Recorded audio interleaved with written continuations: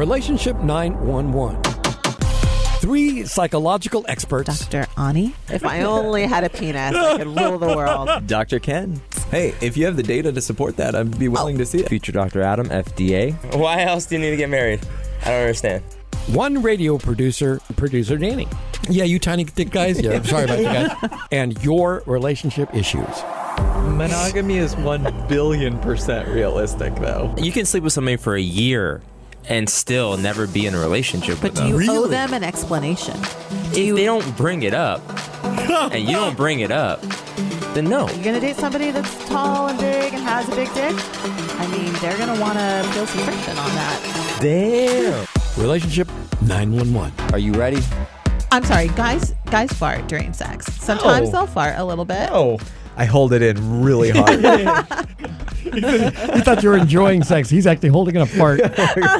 Ooh. No, the truth is, it does happen. But do you admit it when it happens? That's the question. Do you actually, do you let it just pass? I just sort of let it just. I would blame the other person. Oh my god. So weird. No, I think I just think of sex as playful sometimes. If something like that happens, you just like laugh together. It brings you closer. Right. Or like oh yeah. Yeah. Yeah, it's that just happens. like all in the moment. You're like, sure. Yeah. You know, something, but you know, body fart or people do that. It's like not a big deal. Even like my chest on like a girl's chest sometimes will make that noise. Your chest is bigger than most girls. Probably true. I think that's the qualification. He has to have a bigger chest than them, or else they ain't going home with him. Actually, I really like fake boobs more than real boobs. You do? Do you really? Yeah, I do. Why? Tell me why. Just 'cause I'm they're fascinated. They look so great and perfect. And So like, is it they're visual fair. then? Yeah. Well, So if you, if I'm they, not really a big boob He hasn't guy. let me seen ask the you a right question: boobs. visual or sensual? Which is more preferred when it comes to getting you off? Are you a visual person? Does it need to look a certain way, or does it need to feel a certain way? I think some men are all about the feel. They like Really? how natural breasts feel natural. Right. And they don't like feeling like this pouch, and feeling like, oh, there it is. There's the implant. And then some men are more superficial and very visual. You think that's superficial? No, well, Because when we get to it, because we're talking Kind about, of. and this is another article FDA. that I found, and it's about whether or not you should be annoyed with your partner's porn fetish. So if they're visual, in a sense, are you taking something away from them by saying you shouldn't be looking at porn, or should you somehow make room to allow that into your relationship? Is pornography, can it be a part of the relationship? I'm positing here because a lot of people have problems and jump to the final square of like, I'm so upset with you. I'm jealous of that porn, without considering that it might be some of their pleasure. Is that something that, I know for sure. I have so many thoughts, but Please. Yeah. on so many levels. Why do they look like this? I know they're like deer in headlights right now. Are we too Like close? porn? I've never seen Too porn. close. Yeah, exactly what I'm feeling. They're like, what's porn? Did somebody find out? And I guess we can work this in because Google's going to let you now clear your browser history after 3 months. Is that something you guys are looking forward to? Wait, what? I know I am.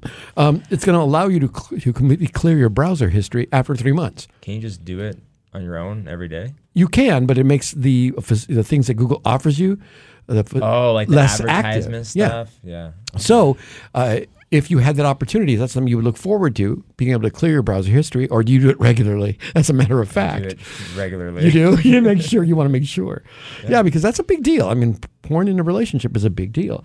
People feel like they're cheated on if they come home and kept their partner, pleasuring themselves to porn. Well, I think that's the key question. Porn, cheating or not? Yeah. Is that considered cheating? And I think it probably differs for every person and for every couple. So it's a very personal relationship. For me and my partners, I come at it a couple ways. One, I don't love the industry. I don't love what the industry does to people. Got it. So for me, it's more of like, I don't dig that people get sick, they get objectified, they get exploited, their trauma gets leveraged to make money. They don't have a lot of rights, they don't get health care. So for me, I have a problem with the porn industry. So that's just like right off the bat. But then two, do you really think that whoever you're with is just going to be attracted to you for the rest of your life? There you go. I think you're setting your relationship up for failure if you think that. My partners, other people's partners, they're going to be attracted to other people. And, I used to talk to my partners all the time about crushes. Honestly, we were very open about that because we would say, hey, crushes happen, and we would talk about the little crushes that we have on people. It didn't mean that we were going to act on them. And it didn't, to me, it didn't diminish my relationship with somebody else because that crush is a projection. It's not who that person really is. It's this little ideal I have in my head, which is kind of what porn is, except it's much more explicit.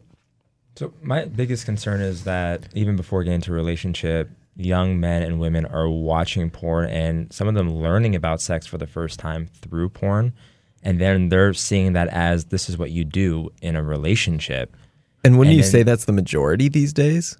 Yeah. I mean, if it's not the majority, which probably is why we the just had our large previous minority. segment on, somebody's dick being too big because the porn, like the ultimate, like, right. What the top Upper of the echelon, food chain is all about the big dick.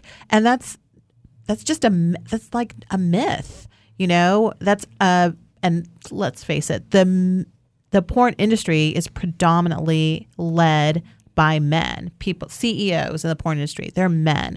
So they're kind of dictating the messages.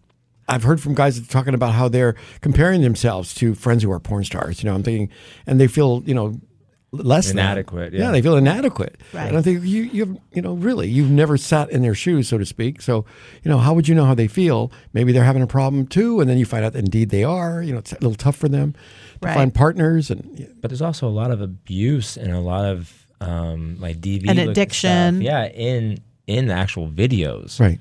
And then these young people are getting into relationships and acting those out before even having those conversations with somebody. And that leads to some really, really intense situations and can really scar somebody for a very long time. But I think beneath that is the normal desire at a very early age to learn about sex and to talk about sex. And our society as a whole doesn't do that very well. Right. Because we associate all kinds of judgment, morality with sexuality. And so a lot of times kids don't feel like they have really any other recourse but to just kind of like sneakily go onto a screen, try and figure it out all on their own. Mm-hmm. And talking to men, men have to battle with a lot of distortions and hang-ups around sex because they started watching porn very early. And it affects their relationships. I still can't find a pizza delivery company that will come in and, it happens all the time in porn. Never in my life. We know from just a basic biological standpoint that between 11 and 13, that's when you start to think about things. Your body takes over. Physiologically, you got hormones that are craving sex. And yet as a society, it seems to be like, oh, that's not something that you can even consider until you're an adult, in a lot of areas, which is nowadays. There are some parts of the country where they don't get any type of sex education until except for porn. Yeah, and so if you're having these feelings and nobody's willing to talk to you about them and nobody's willing to give you any type of guidance on what the proper way to develop this very human instinct, where are you going to turn? Right. And that's the easiest solution is the internet these days. Well, I have a question then. Let's flip it. Can it ever be used for good? In other words, I'm so glad you went there because that's where I wanted to go. Yeah. Can it be? Sure. I think it can be a tool like anything else. Yeah. Like I don't really love the industry, but to go to the extreme of there's something wrong with my relationship. If my partner wants to watch porn with me, I agree with you. I think that may not be the case. There has to be some room there. Yeah. Hey, we scheduled pizza and porn night. Hey, there you go. I mean, Put that I on the think the calendar. more important question is what turns your partner on and see, why. Right there, I agree with that's, you. For Knowing me, your it's partner. always an opportunity. Right. Like, oh, you like that? And hey, porn is pretty broad range. I mean, you can have just like, run-of-the-mill missionary style sex, or you can get into some really freaky things. Oh yeah. And I've heard. If my partner was like, I want to watch this porn and it involves a few animals, that would be a very different conversation from like, just some like, regular Right. porn, heterosexual porn, whatever.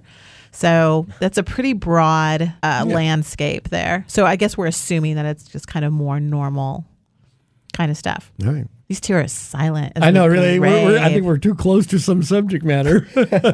Last time you used porn, go. Last time. No, what's it's like not really a segue and you're trying to change the subject, but it's like I have a lot of kiddos I work with, and this has become a pretty big issue with their Seriously? parents. And so having these conversations and being in that role of not being the parent, however, you are in this really therapeutic situation. Sure. And how to tailor that with psychoeducation for parents, as well as how do you talk to the kid about that, or how do you teach a parent to talk to the child about that. Well, and it's And so- something every piece of research that comes out, it's a growing and growing problem. As the internet just expands the role that it has in society, and yet in the last since in the last 20 years, I haven't heard anybody talk about how it's getting addressed, and especially when it becomes like addiction level. Yeah. The one thing I I- do hear that I just- I really like hearing, I think it's encouraging, is I hear more and more couples kind of integrating porn into their relationship in a healthy way. And I hear more and more women kind of not so threatened, mostly because they're taking more ownership for their sexuality, and they're more able to kind of assert their needs and their views on it, which I think is a great thing. That's great. So be looking out for the Relationship 911 pornography workshop coming to a community near you. Well, we'll educate you on the proper use of pornography. With free pizza. There you go. Nice. And that wraps up another segment of Relationship 911. Relationship 911 is produced by Danny Lemos Creative and the LA Radio Studio. Producer Mike Stark. Executive producers Anita Hamilton and Danny Lemos. Social media coordinator Amanda De La Torre. Our Facebook, Instagram, and Twitter handles are all Relationship 911. Our email is relationship911@gmail.com. Enjoy your week and enjoy your relationships.